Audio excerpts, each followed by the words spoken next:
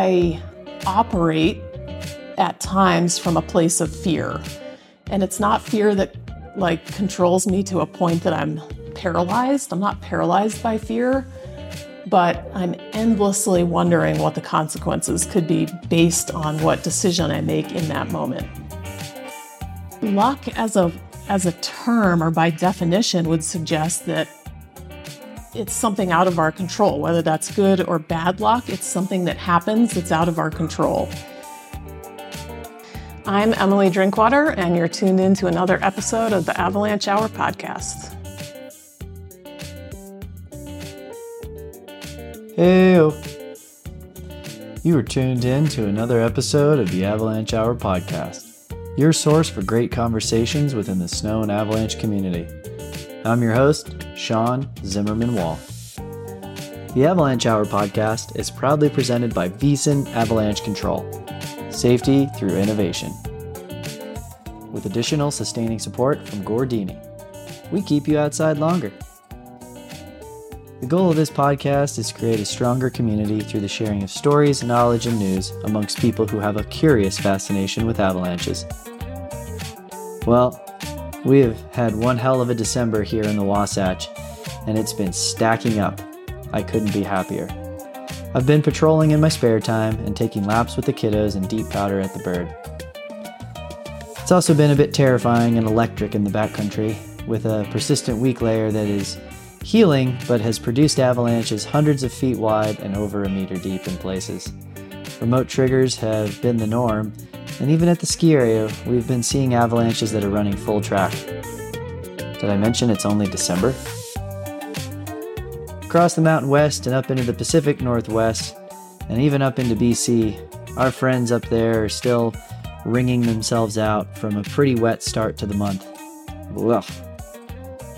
For all you AK folk, it's been dark, cold, and probably hasn't stopped snowing since October. My friends across the pond in Chamonix seem to be having fun in the High Alpine, where coverage is looking stellar. Can't wait to get out there this March for my first adventure in the birthplace of alpinism. Before we dive into today's episode, I'm going to pass the mic over to my main man Caleb to tell us about the innovations happening over at Propagation Labs. Take it away, Caleb. Support for this episode comes from Propagation Labs. Propagation Labs is a small company from Salt Lake City, Utah that makes tools for snow and avalanche professionals to help streamline the collection, recording, and analyzing of snowpack observations. The SnowScope probe is a digital penetrometer that can rapidly and accurately measure snowpack structure, then send the data to your phone in seconds. Use of the SnowScope keeps observations standardized and objective, removing bias from hand hardness profiles. Reduce your uncertainty around the spatial variability of the snowpack through efficient sampling. Using the SnowScope will give you a hardness profile in less than 10 seconds, allowing you to sample snowpack structure across various aspects and elevation bands, giving you a better understanding of the big picture.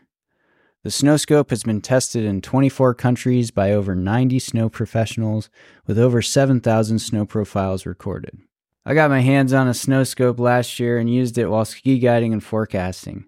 I often used it in conjunction with the manual snow pit. When comparing its results to my hand hardness profiles, I was impressed by the accuracy of the SnowScope. Throughout the progression of the day, the SnowScope helped me to save time through progressive sampling as I changed elevation bands or aspects, all while keeping an eye on the depth and distribution of a layer of concern. To find out more or to order a SnowScope, check out propagationlabs.com or download the free SnowScope app to check out the data and see the manual pit recording features. It's like a digital notebook. Even if you don't have a SnowScope probe, check out this super helpful app that's free.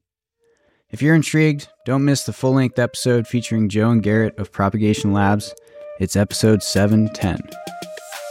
Thanks, Caleb. All right, let's get into it. I am delighted to bring you today's episode featuring Emilie Drinkwater. I first met Emilie at a guide training for a Utah cat skiing operation in 2020. I could see her skills as a mountain professional were complemented by her demeanor and easygoing approach. Over the years since then, We have not had the chance to work together in the mountains, although we do have mutual friends and we are both friends of Wonder Alpine and choose their equipment to get us from A to Z. Through this connection, I have followed Emilie's trajectory as a guide and educator. This November, we sat down in my kitchen to record this lovely track, which takes on the topic of luck in the mountains. Here we go. Lifting off with Emilie in 3, 2, 1. Welcome, everyone. It's November 20th. We're sitting here in my kitchen watching the clouds part over the Wasatch Mountains after a recent snowstorm, and I'm joined by Emilie Drinkwater. Thanks for coming, Emilie. We're really excited to have you on the show today. And as is custom, I like to start out with getting to know the person who's behind the Gore-Tex. If you'd share with us, that would be great. Sure. I'm a mountain guide. That's sort of my what I spend a lot of my time doing as a career. I work in 3 disciplines pretty equally. So rock climbing, alpine climbing, and backcountry skiing. And I'm very much a generalist. I'm not a specialist in any of those things. I like them all. And I spend pretty much an equal or, each a third of each part of the year doing each one of those things. And how long have you been doing that? A long time, 20 plus years. I basically begged my way into a job as a rock climbing guide when I was right out of college. So 22, 23. And I've stuck with it ever since. Yeah. And so beyond a paycheck, what does mountain guiding do for you as Emilie the human? Well, it gets me outside, which is really important to me. I'm definitely not somebody who would be good sitting inside or behind a desk. I like to be outside. I like to work with people and meet people, which is funny because I'm really quite introverted and guiding is an extroverted job, but I really enjoy meeting people from all sorts of backgrounds. And of course, being able to ski and climb as a job is pretty good. Right on. Do you have any kind of formative experiences in your upbringing that really, or even as in your guide career, that really pointed you at this is the work for me? I grew up skiing, so I've always been a skier and always loved skiing. I learned to rock climb when I was in college, and then I really gravitated towards that. I don't know if there's necessarily a particularly formative moment. I mean, in college, I have a degree in anthropology and African studies. It's quite academic. And I think at some point in college, I recognized that I wasn't going to be somebody that could just endlessly do research. Like I wanted to be outside, sort of doing things with my hands, traveling, working with people. My anthropology degree did kind of set me up for that. I was interested in cultural anthropology, but it became clear at a point that I would be much better off like in the field every day, doing things sort of with my hands, feet, body. Right on. And were there any professors or other students in that program that were like you, an outdoors person who wanted to be out and about, not necessarily just the cultural aspects, but the adventure aspects? No, I don't think so. Oh, really? I mean, it's a small program at a liberal arts college in northern New York State.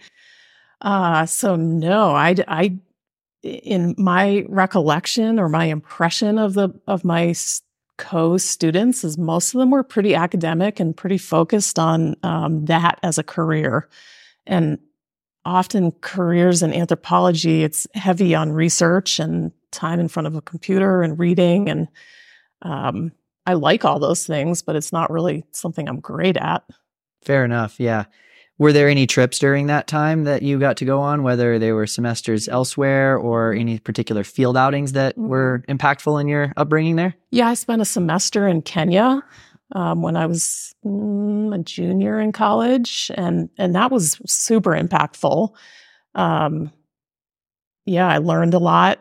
I actually got to rock climb a little bit when I was in Kenya. I took a year off from skiing. I was a Nordic ski racer in college. And so it was a little weird for me to take a whole season, really just a season off from racing. But it was actually a really good break. For those listeners out there who might not be familiar with the Kenyan landscape, can you describe it a little bit? It's a big country, but maybe the parts you were in? Yeah, I mean, we were based in Nairobi, which is a city, big worldly cultural city.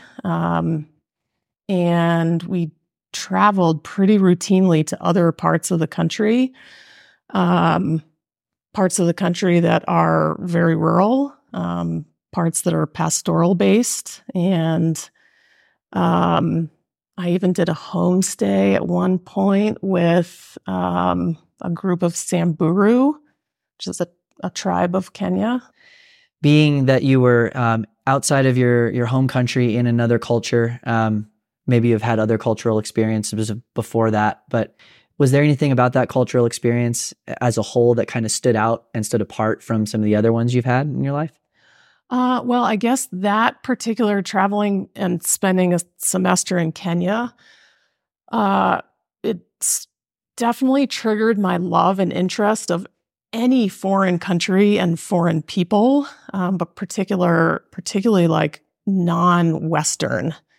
Definitely have always had an interest in traveling to sort of these more remote parts of the world, eastern parts of the world, or eastern to the United States, North America. And people that live very differently than we do as North Americans.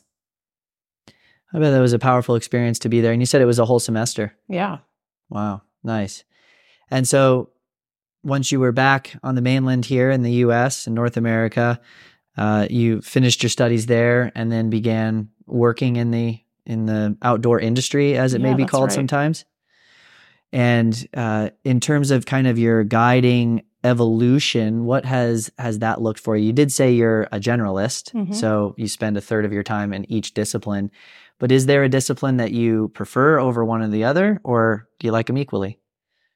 I do like them equally, but I would have to say that I've started to trend much more towards skiing as something now that I live here in the Wasatch and we have a lot of skiing. I love skiing and I like ski guiding a lot.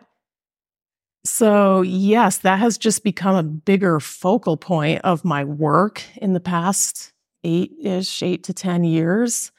When I lived in the Northeast, I did a ton of ice climbing, and now that I live here in Utah, we don't have reliable ice the way it exists in the Northeast. So I've been pushed into more skiing, and skiing's just fun. Like, it's type 1 fun a lot of the time, and climbing is scary a lot of the time.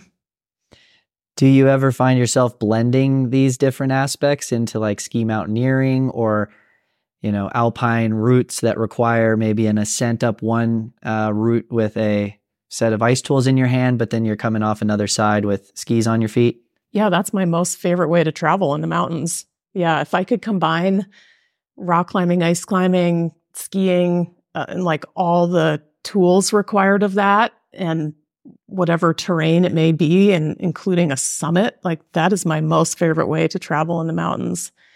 It means a lot of time climbing things with skis on your back and then often side slipping down, but I'm okay with that. Right on. So beyond a mountain guide, you're also an educator and sometimes an educator of mountain guides. Yes.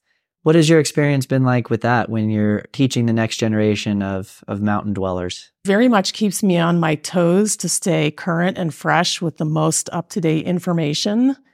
And right now, I guess I'm referring largely to teaching guide programs, but that's true with avalanche education too, which I have in the past taught a fair amount of avalanche courses, mostly here in the Wasatch, some in other places. I won't do as much teaching this year, but the same is true. Like being in education forces you to stay on top of the most up-to-date information. And students will expect you to know that. And often they will know more than I do. So yeah, I learn a lot from them too. Are there any particular avenues that you go down to keep yourself sharp and on top of kind of the latest? Are there any resources that you like to look at frequently, or take us through maybe a little bit about your, preparation for teaching, maybe on any subject matter. You can keep it to, kind of broad. I think really I learn the most directly from students when I'm in the moment. Like that is when I sort of hear about the most up-to-date information, or they'll ask a question that I don't have an answer for, but I know how to go about getting an answer, which often involves reaching out to another friend or instructor, or doing some research on the internet, or reading books. Like most of that information exists. Yeah, there's definitely reliable resources that I regularly use, and that might be anything from guidebooks, manuals that have been written for guiding. The Avalanche Review is a great resource. I have to look through the swag a lot because I can't memorize any of those things. So yeah, I mean, it's anything from what's on my bookshelf to what I can find on the internet and distill from the internet, because there's a lot of incorrect information out there too. Being an educator of this next generation of folks, have you found that things are easier to convey for you, or are you having to maybe even put in more time now because there's so much information out there? Well, it's gotten easier because I've gotten more comfortable teaching and essentially speaking to a group of students. Initially, I had to put in a fair amount of prep time, and that was certainly true with Avalanche education. In order to teach something, you have to really understand it well and be prepared for any number of questions that students ask. Like there's a lot of these students are often super smart and on top of it, and they will ask questions that can be hard to answer, or I might not have an immediate answer for. I've been doing this long enough that I can predict some of those questions, or some of them are repeat questions. And so I, already have an answer. But initially I had to sit down and put together PowerPoints and lesson plans and try to predict what students might say, and also just be, ready to teach kind of anything that could come across the table. So you have the time in the classroom, but you also have the time in the field. Mm-hmm. And I know particularly we were talking earlier about the guide courses, very field focused. Is there anything that you do to prepare yourself for those field sessions as an educator that maybe some of the educators listening might benefit from? I think the biggest thing is being able to be in the field and teaching and talking and being on top of it, especially as far as risk management, all day long. These programs, Avalanche education and guide education is risk management's kind of the number one thing to be heads up about. We're in a dangerous environment, and you cannot let your guard down. And that is quite tiring. And I, over time have learned how to keep an eye on everything and be very tight with that, but also manage self-care and like drink enough water and eat enough food and be able to be out in the sun or the cold all day. I've just learned what strategies work well for me. But that might sort of be the hardest part of it, is just being out and engaged and focused all day while not necessarily doing, it's not recreational at that point. Like it's a job. Mm. And you are in effect a model for these folks on how to care for yourself as a mountain guide or as an avalanche professional, depending on the context. Yeah. And they overlap. Yeah. Have you found that students are good at that in the moment as a student? Caring for themselves? No, not usually. And I was, as a student myself, when I was going through the program and learning all these things, I don't think I was very good at it. You get a little tunnel visioned, and you're in school and you're being assessed, or it's easy to self-inflict stress on any level of program if you take it seriously. And once you go down that road of self-inflicted stress or performance anxiety and pressure, it gets really hard to take care of yourself, which you can do for a couple days. But if some of these programs are 10 days long, 12 days long, that gets harder to keep up with. It does. And I find that that's the reality of these courses, both as a student or as the instructor, being in a position of that myself with avalanche education. Have you found it to be more commonplace when you're kind of setting up the course or the tone that, like, you talk about that openly, like, this is a stressful course and here's what we recommend you do? I mean, is that conversation happening a lot more than you used to see? I don't know about a lot more. That's a good question. I'm not really sure, but I would say certainly that is a focus at the beginning of any of these programs, and always worth talking about. Or I guess I always mention to students, like, you will be tired at the end of this. And it might not seem like on day one when we're doing ground school or just sitting in the classroom talking, it's hard to imagine feeling tired. But yes, between a lot of information being thrown out there, as well as a lot of time in the field, like physical time in the field, it's hard to get to the end of a 10-day program, for example, and not be tired or a little bit beat up. And that could be anything from like feet to, like, I just taught this course in Joshua Tree, and if you weren't taping your hands or wearing gloves to climb in, crack gloves to climb in every day, people had really beat up skin and hands by the end of this course. So it's easy to think on day one that won't happen, but it inevitably does. So we try to set people up for success with some warning of this. But the reality is, until you've done it a lot, that's sometimes a hard lesson to learn. You have to learn it the hard way. And are you familiar with the concept of desirable difficulty? No, but it sounds like something that I would like. I'm just curious, in this educational paradigm that we're in now, particularly in the context we're talking about, is it desirable difficulty for the students? Are they coming in at the right baseline to where they can desire the rigor of these programs? Or is there something we can do to either adjust that rigor or set them up for success so that when they do come in, that they're more prepared? I think yes. Depends a little on the program. I mean, there's going to be a big difference between like a level 1 avalanche class or even a sort of awareness class and a pro 2. And there's going to be a big difference between one of the introductory level classes of an AMGA program and an exam.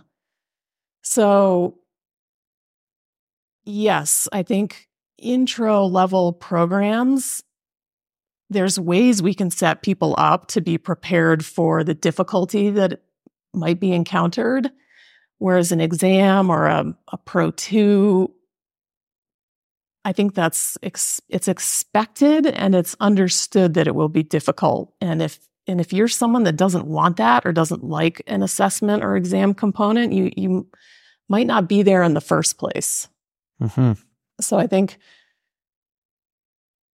yeah, I mean, there are ways to prepare people for any level program, and that could be as simple as pre-course or pre-program conversations or emails, or I teach for the American Avalanche Institute, and they do a really good job of sending out pre-course videos to prepare students for anything from like, how do you pack your pack and what do you bring on any given day? And I think that level of expectation setting is really important. And I wonder how our students are really coming to these courses, not only with their own kind of like internal preparation that's done, but how are they fitting this into their life or their job? Because many of them are aspiring pros who want to get into this, and maybe they're in a career transition. Maybe I've had more and more students coming from the tech sector who now have this like desire to be mountain guides or educators, or even some folks that are like, hey, I want to go be a ski patroller.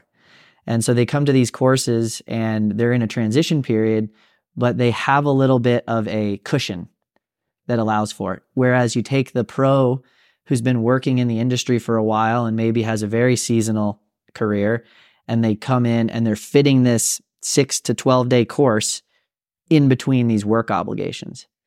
And so I often like empathize with them, because in a lot of ways we're doing the same as educators. We're stacking up our contracts to make a full season of work. But, how do those two groups of people coexist in a course that's aimed at this like credentialing? It can be quite a challenge, I think, as an educator to manage, but it's possible. Yeah, I agree. That is a great question. I'm not totally sure how the coexisting happens when you have people from very different backgrounds. I mean, it does happen. People learn from each other. And I actually think this is a kind of a place where mentorship falls in. And I think mentorship in terms of like mentorship within peers. So somebody coming from like a maybe more professional background looking to get into guiding or avalanche education or ski patrol will have something else to offer to somebody who's maybe already coming from that background. So there is a pretty good amount of peer support, especially if the group dynamics are good from the start. Most people can learn from each other. I mean, that's how I've learned a lot, is being willing to listen to people coming from different backgrounds and sort of picking up on things that they do well and maybe things that are less of a strength for me. I love that. The peer mentorship or peer support type of model. Yeah. And something I've been reminding myself of so much is like the knowledge is in the room or in the field, as it may be. And you're there as an educator to evoke that, to come out and then impart your perspective as an educator, or this is how we do this technical system, or these are the industry standards that we follow, or maybe better practices, to get people leveled up for an expectation in the workplace. But so much of that rich conversation comes out of, the people sharing experiences. And so this is where I'm going to pivot our conversation to something that we were talking about before, which is these conversations that come either as maybe a case study that you present from an instructor's point of view, or you're having with your students. And this could also happen in your off time when you're chatting with your mates, getting ready to prepare for a climb or something. Kind of, you talked about it before. Risk management is a lot of what we do.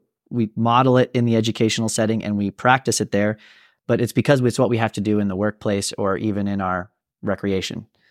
But so much of risk management is tied to something we've been talking about, which is this concept of luck in the mountains. And so I'm curious if that's something that you want to explore a little bit, and what does that mean to you? I definitely want to explore it. I've been, so I started thinking about luck in the mountains maybe 5 years ago. I was on a panel at USAW, one of the USAW events, and I offhandedly made a comment, something to the effect of like, oh, I've been really lucky in the mountains, and hoped it would just end there. And sure enough, somebody from the audience came up and with a question, which was something like, well, what does that mean? What does luck in the mountains mean? And I just did not have an answer. I kind of bumbled my way through that a question. I didn't have an answer. I didn't know what that meant. Like, we so often throw around, oh, we were getting lucky in the mountains, or that was bad luck. And ever since then, that was probably 5 years ago, I've really mostly just been thinking about what that means. And because I do consider myself sort of quote unquote lucky, but luck as a term, or by definition, would suggest that it's something out of our control, whether that's good or bad luck. It's something that happens that's out of our control. And I just started thinking more about that and realized that whatever my lucky moments in the mountains have been, it's actually because I've always tried my best to stack the odds in my favor. And I'll try to apply this to the sort of skiing and the avalanche world, because it can mean something really different in rock climbing, or I don't know, any other part of life. But But for skiing, I started to realize that some of the things I was doing to get lucky, quote unquote, in the mountains was choosing my partners really carefully. Like, I'm pretty picky about who I go out on a ski tour with, for example, or who I work for.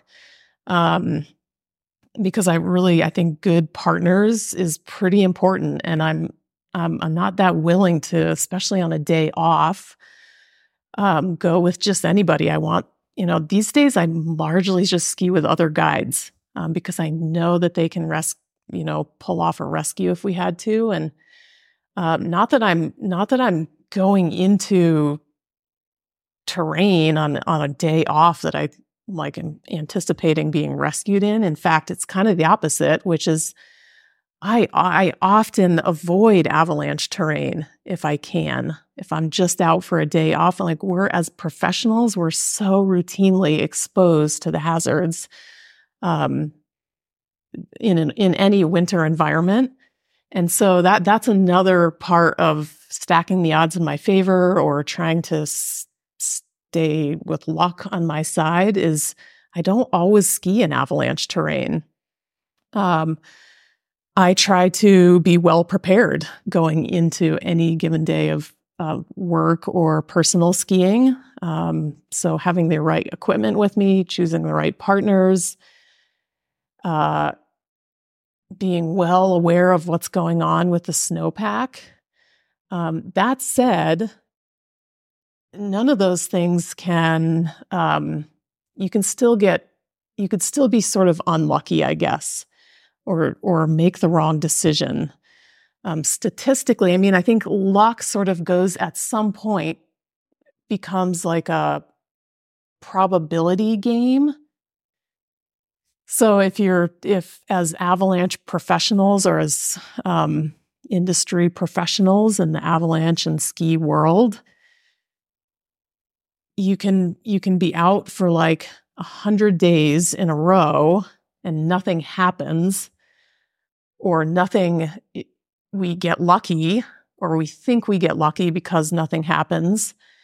But that at some point is a statistic.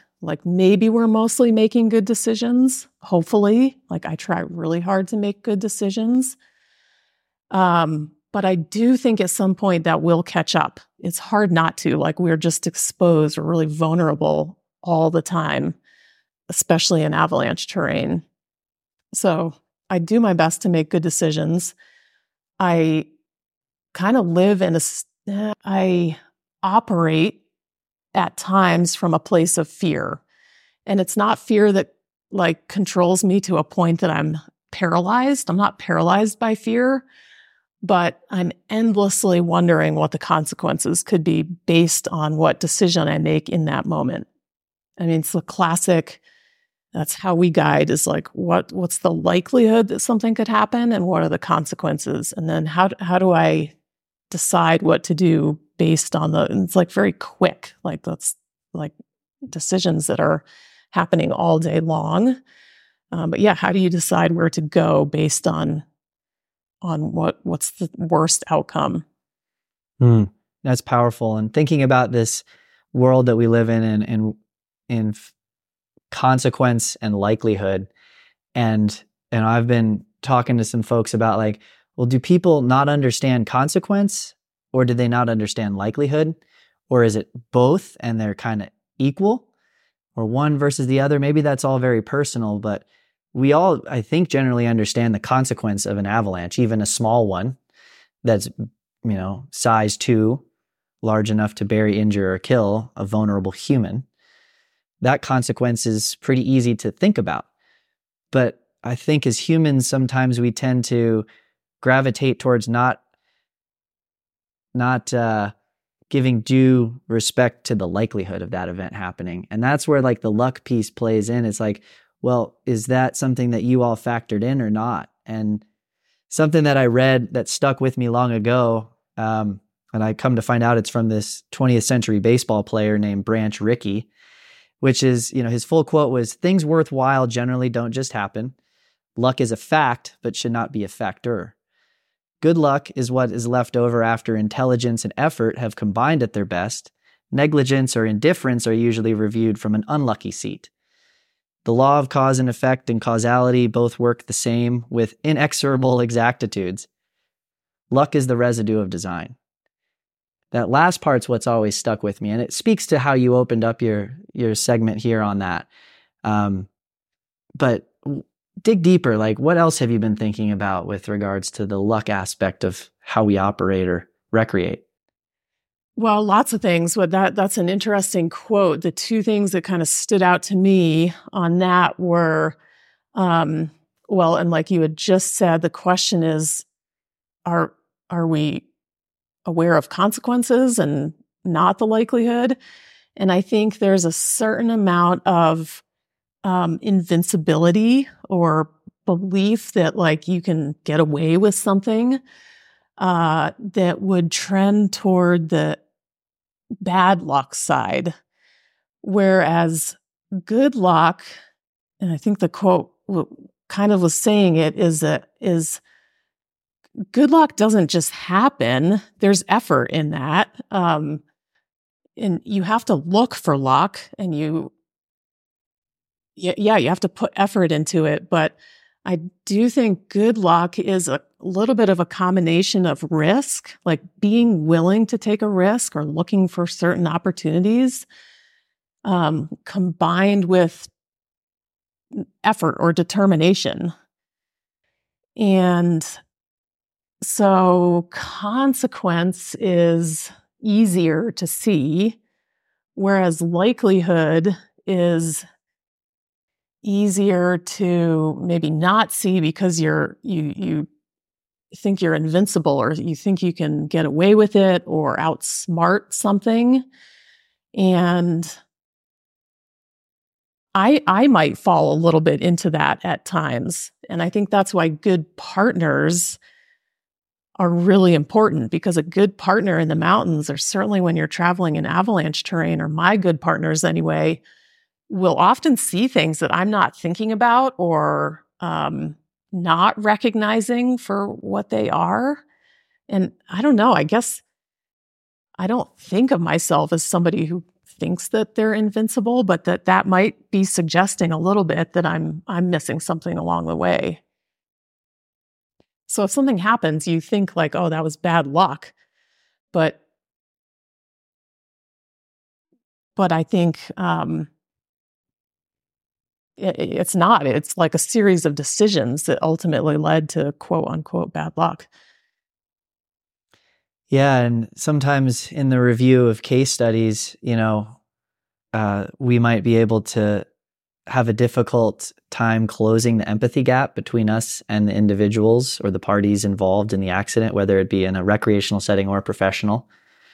And that whole concept of, well, they were making decisions that led to this, but if it was me in that situation, maybe I would consider myself unlucky.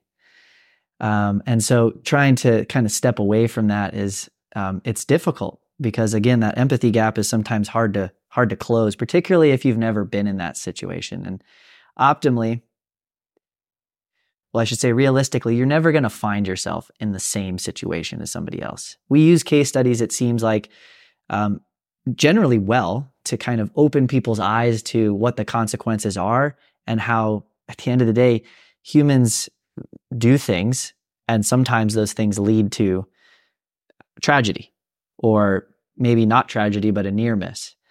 But yeah, this concept of luck, and when you first approached me about it a few months ago, it really got me thinking about like, well, how much credence do we give to that, particularly the good luck side of things, and how much, like you've said here, is like an element of our design and preparation and awareness. Yeah, it's something I think about a lot, and it's a little bit classic at the end of an avalanche course or at the end of a day when you're debriefing your day to ask, did we get lucky? Did nothing happen today and now we consider that luck? Or did we get away with something and we're not aware of it? And I've started reframing the question a little differently and been asking, mostly I ask myself, how did if the day went well and nothing happened, how is it that I'm not unlucky? Which is, you have to think about for a minute to try to decipher that. But I think if you're asking yourself, how am I not unlucky?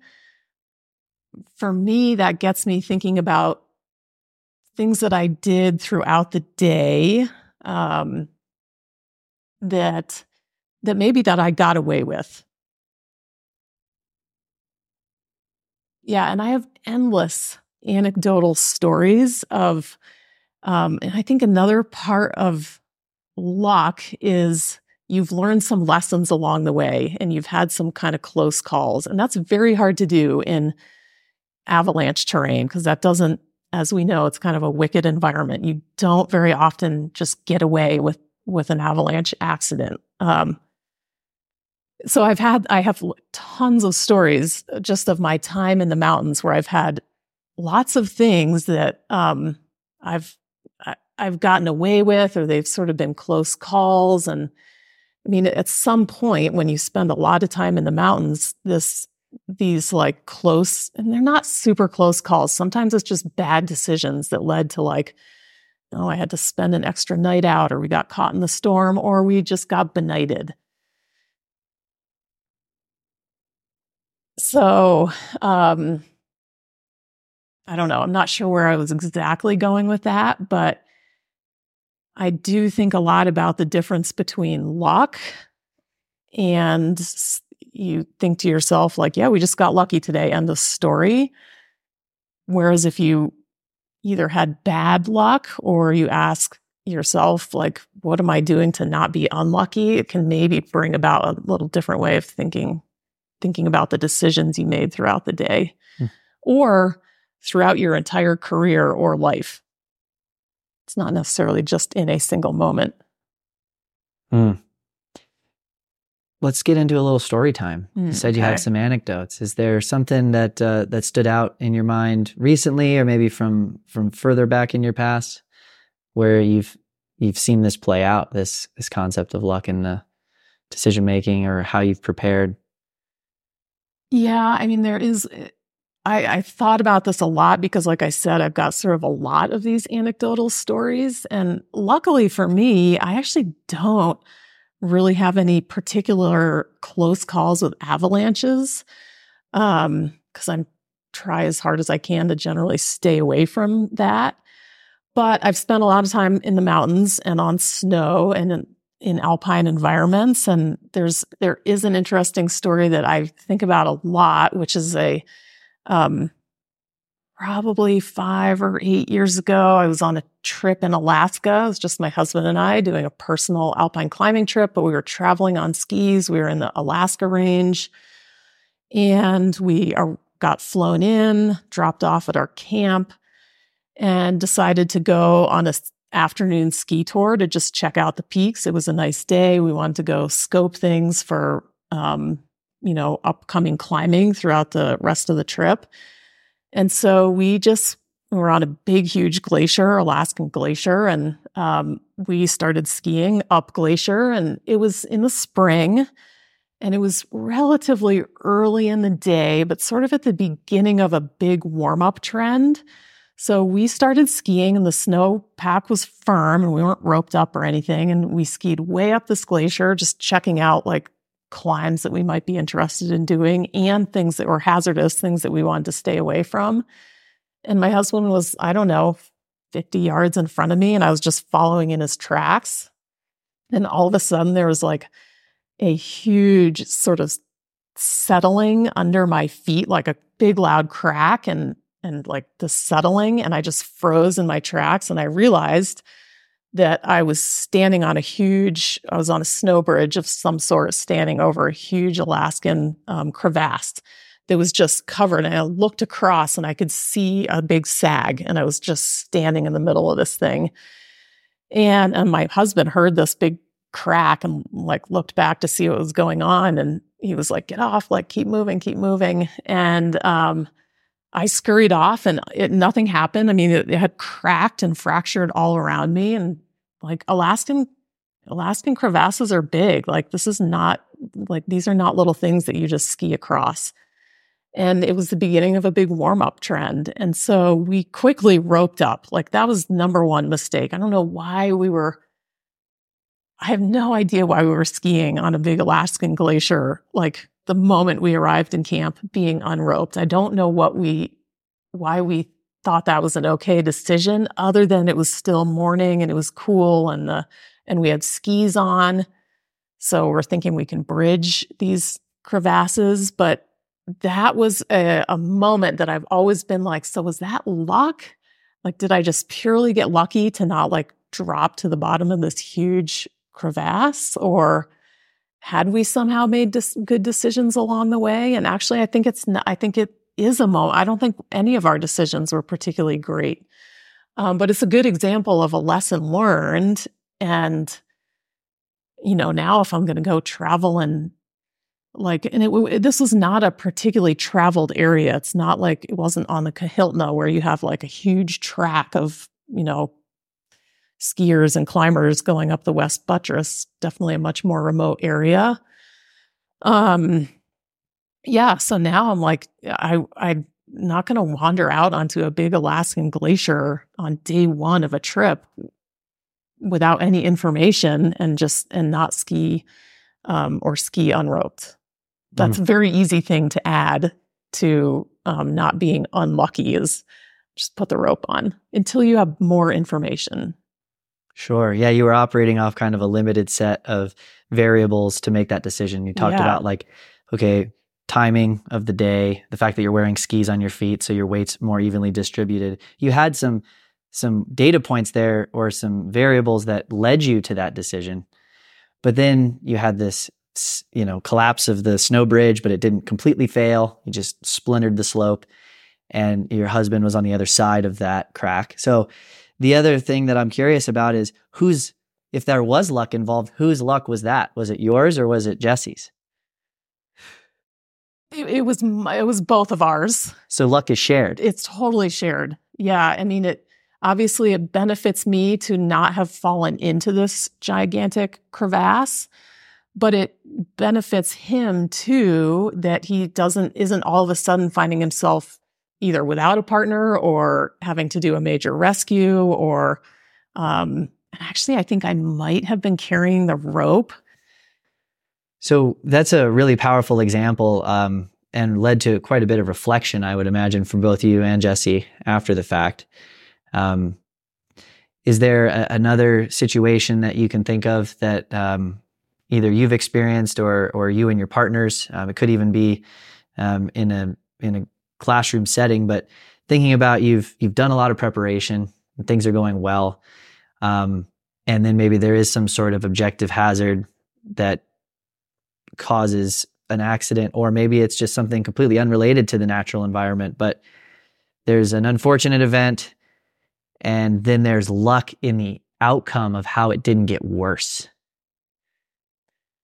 I mean, honestly, this would be a great time to talk about my subarachnoid hemorrhage. Okay. Is that? Yeah. I mean, it's not, Tell us.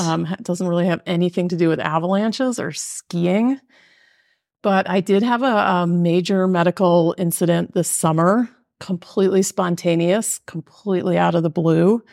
I was working in the North Cascades, teaching an advanced alpine guide course, and went into it super prepared, like as you would. I was physically prepared, mentally prepared, and then like on a microscopic level, I had all the equipment I needed with me. We were headed in for an overnight, and I'd been working leading up to this event and just feeling completely normal, like life as usual. And I spontaneously, about maybe, and it's a long story, but maybe only 10 minutes into our approach on our, first of 2 big days in the mountains, alpine climbing, I had a spontaneous subarachnoid hemorrhage, which is a type of brain bleed, kind of falls under the umbrella, or is in the hemorrhagic stroke family. And I had no idea that this was happening. I was sick. I was very sick. I had a terrible headache, and but didn't know that I was having a brain bleed. So I was quickly dismissing it as everything else, like could be food poisoning, could be car sickness, like I don't know. And so I kept going, like marching into the mountains with a group of as good of a group of people as you could ask for. So advanced students who are all guides, and then my peers who are instructors. So this is a very trained group. I wasn't guiding new guests or people who are new to the alpine environment. And I just kept getting sort of progressively sicker as we walked in, and reached a point where I couldn't keep going. Like I was not unconscious, but very sick. And I just kept telling my coworkers, like, I just need to rest. Like, I'll be fine. I just need to rest, which is sort of a red flag, I think. And yeah, anyway, I kept getting sicker. It's a long story, but the short of this is I ultimately walked out of the mountains. My co-instructors walked me out of the mountains back to the trailhead. I was taken to the hospital. I don't remember any of that part. I don't remember walking out, which is crazy. And in the hospital, a small hospital in near the North Cascades, I was, luckily they gave me a CT scan and diagnosed it as a brain bleed. And from there, I was flown to the big hospital in Seattle and went right into an emergency surgery to have these holes drilled in my skull. And then I spent the next 2.5 weeks in the neuro ICU. And I have made this so this is a subarachnoid hemorrhage is rare, and it's typically associated with very poor outcomes or death. So it's not a good thing to have at all. And I had all this testing done when I was in the hospital in Seattle, because the doctors there are looking for like a pre-existing condition or some kind of an aneurysm or a vein malformation. Usually these are associated with a reason that you would have a brain bleed. And that could be like a car accident or you hit your head, but I hadn't done any of those things. Like my life had been completely normal. So, sort of what I consider to be an unlucky, spontaneous event. Like I have no family history. Like I'm a relatively healthy person. So kind of a lucky, spontaneous event. On the other side of this, there have been a lot of things that I consider lucky, which is that I'm fully recovered. Like I walked away from this with no issues. And I'm pretty sure that's luck, or it's an element of luck. I mean, there are some, being a healthy, active person, not particularly old yet, is like, those were odds that were stacked in my favor. But some of the other odds stacked in my favor were being near a major hospital or being flown to the hospital in Seattle. It's really well known throughout the country for being a really great place for neurological care. So a big hospital, a big city center. I was told over and over again, like, oh, we do these, like we drill into people's brains all the time. Like it's a very common procedure. So like that's where you want to be if you're going to have an unlucky event, is somewhere where they're very used to seeing unlucky people at their most sick. And so I had really good care.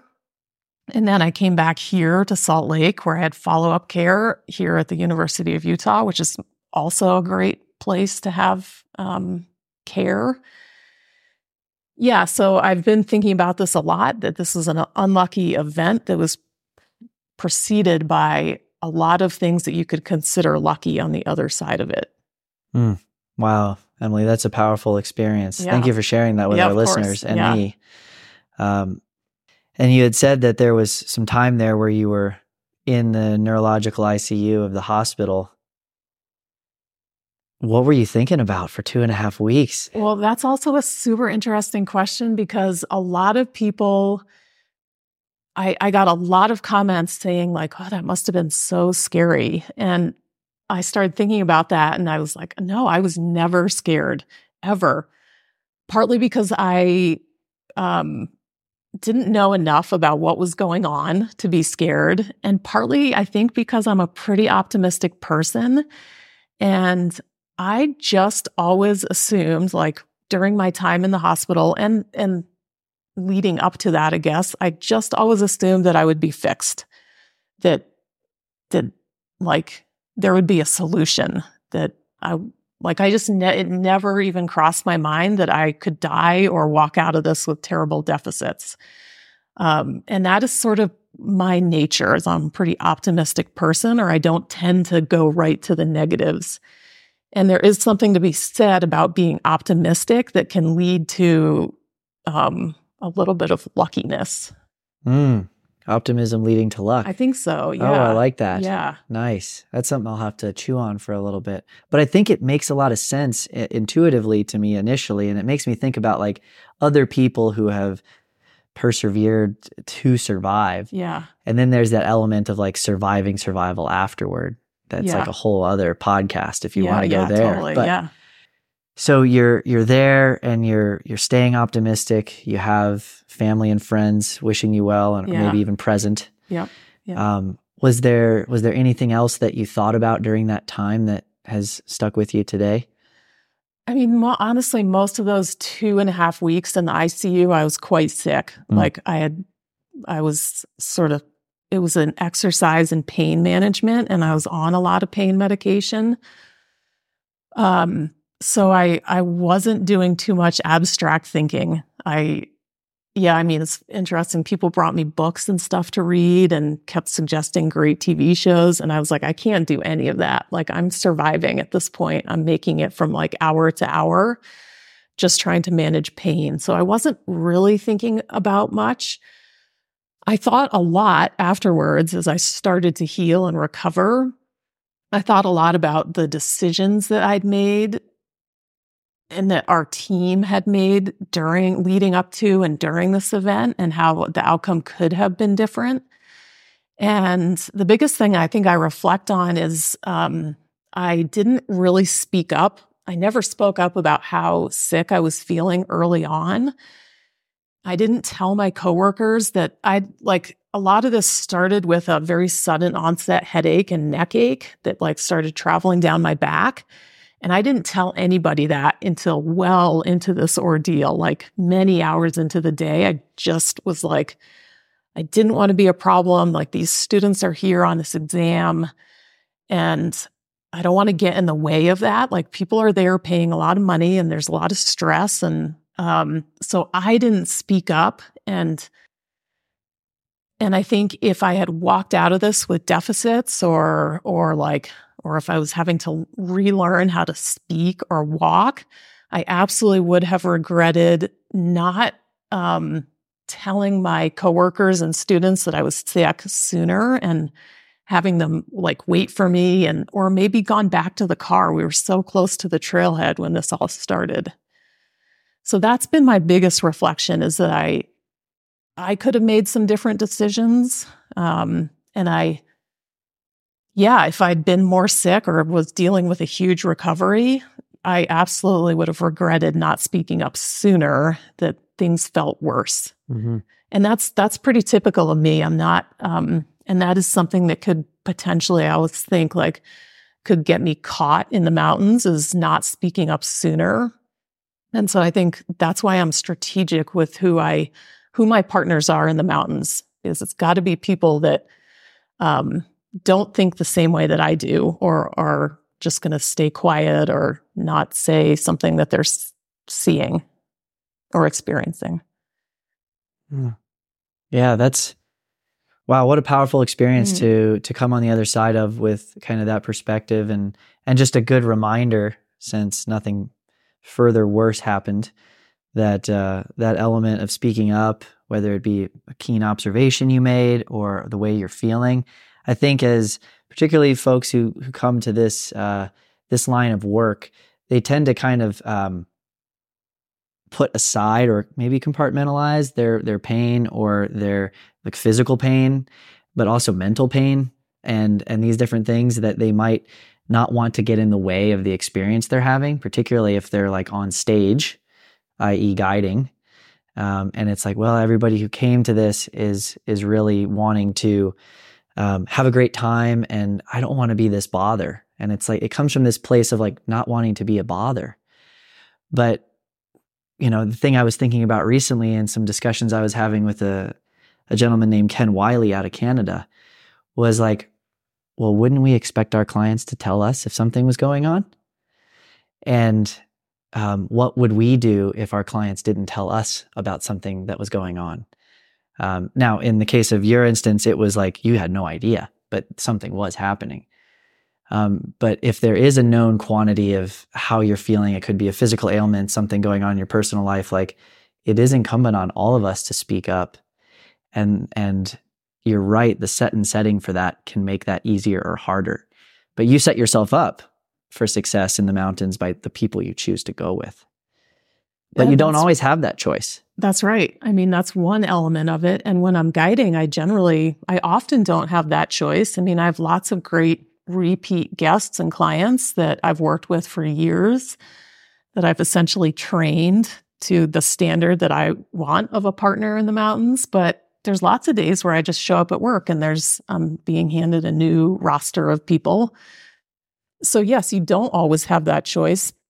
I do definitely believe as a guide that clients can, like, they can always learn to belay, or, I mean, it is on us to teach people to be good partners in the mountains. So I'm never one to say like, oh, I don't trust my client belaying me. Like, no, you should be able to teach somebody to belay, or you should be able to teach somebody to use their transceiver or perform basic rescue.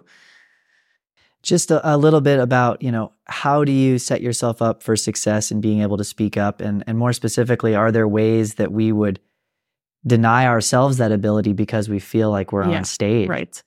Yes, that's what I was thinking is, especially as guides or people that work in the outdoors or in the outdoor industry, we're pretty used to being uncomfortable.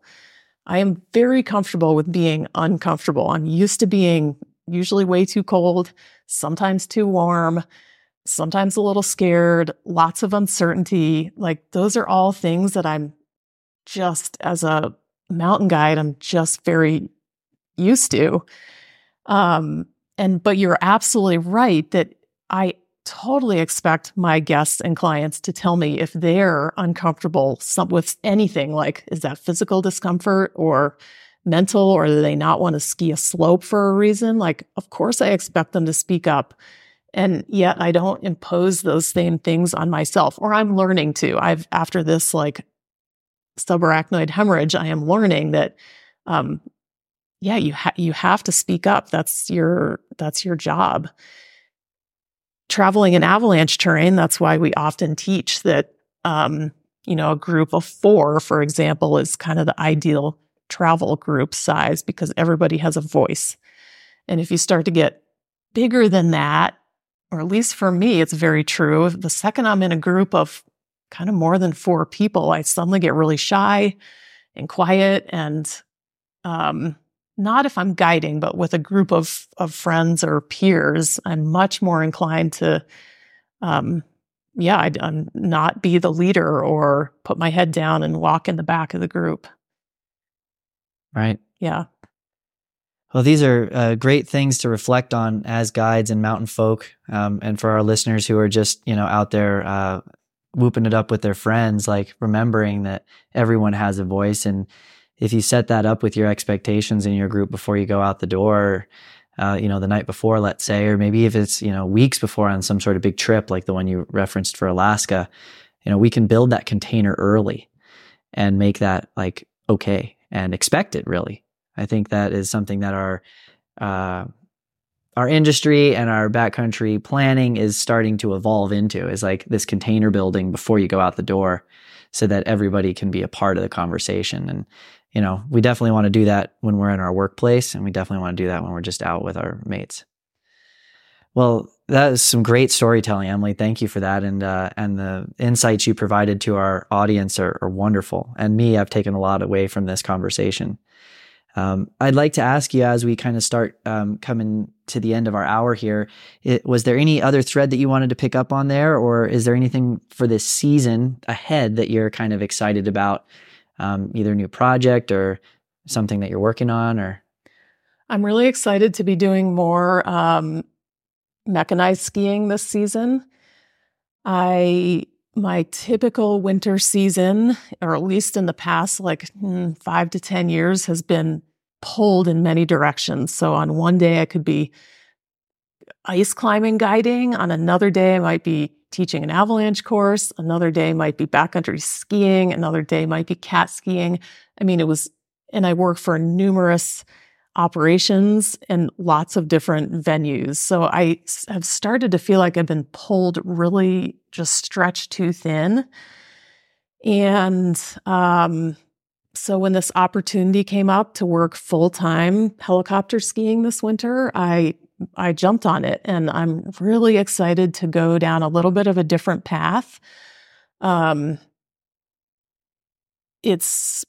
think as part of my guide career, what keeps me sharp and interested and not burned out is to be doing new things that still really challenge and engage me. And so mechanized skiing is really super different than ski touring. It happens at a little bit of a faster pace. And what I'm finding is that really the hardest part is learning a lot of new terrain and starting to understand, well, helicopters for one thing, but seeing terrain from above and then being in it is very different than when you're ski touring and you slowly work your way. It might take 3 hours to slowly work your way up a slope that you're going to then ski down. You have a lot of time to think about things. And so that'll be new to me. I'm really looking forward to it. Does not mean that I'll give up ski touring or avalanche education or ice climbing. Like those will all still be part of my winter, but just not to the extent they have been in the past many years. Oh, right. Well, kudos to you for challenging yourself in a new way with a new team and getting creative with the way you're looking at your mountain workplace. Yeah. I think you're going to love it. It's a super exciting and exhilarating way to do it. Using helicopters to access terrain is really cool. And like you said, you've spent all this time moving through the mountains I know you've done some mechanized guiding in the past, but like this is like a new thing for you. And so you've spent this time going uphill, looking through the terrain, having different decision-making pace. And now you're going to be put into a new situation. And so that operational pace is something I've been thinking a lot about lately, is like, you have to preload your decision-making before you go out the door.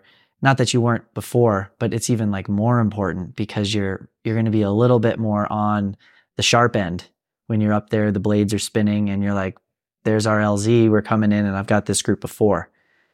And you're trying to think about like, okay, well, the lead guide set their track and I actually have some leniency with where I can go. Where am I going to go?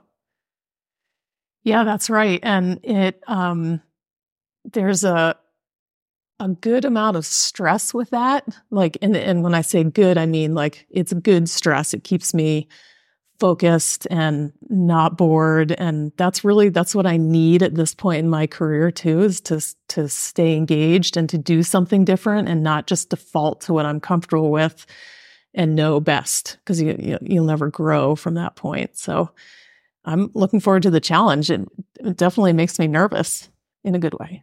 Yeah. Excellent. Well, thank you for sharing your stories and your perspective with us today. It's been a pleasure speaking with you, and I wish you all the best this season. And thanks for being on the podcast. Thanks for having me. It's been great. Thanks for listening, y'all. We are honored to be able to bring you these kinds of long format interviews and dig into concepts that make us think. As the season carries on, make sure you get out there and practice rescue with your partners, perform a departure check every time you head out, and provide your friends or family with a plan of where you're headed and when you'll be back. If you're working in the mountains, take care of yourself and your teammates. Make those green choices, and don't forget, diligent self-care is the #1 way to maintain professionalism, spread joy, and cultivate unforgettable mountain experiences. And as the calendar year closes down, take a couple extra bucks and send it over to the American Avalanche Association. Through an anonymous donor, we have the opportunity to match dollar for dollar up to $10,000 any donation received before December 31st. Support those that support you in the mountains and make a donation today. AmericanAvalancheAssociation.org. Today's music was composed by Ketsa. Find more beats to inspire your intellectual curiosity at ketsa.uk. And if you're looking for some artwork for a project, look up the Venerable Mike T. He's done all of our show's artwork since the beginning. Check out his website at miketea.com. This episode was produced by yours truly, with spiritual support from Cam, Caleb, and Wes. Thanks, boys. If you find yourself over there on the Instagrams or Facebooks, check us out at the Avalanche Hour Podcast. And when you got some free time, and I know you'll have some free time, subscribe, rate, and review the show on whatever podcast platform you listen to. You can also send us any feedback or ideas for a show at the avalanchehourpodcast@gmail.com. We're going to try to get one more episode in before the new year, so make sure you tune in those last few days. And as you roll into your new year and you make your resolutions, just remember, maintain your ability to be surprised.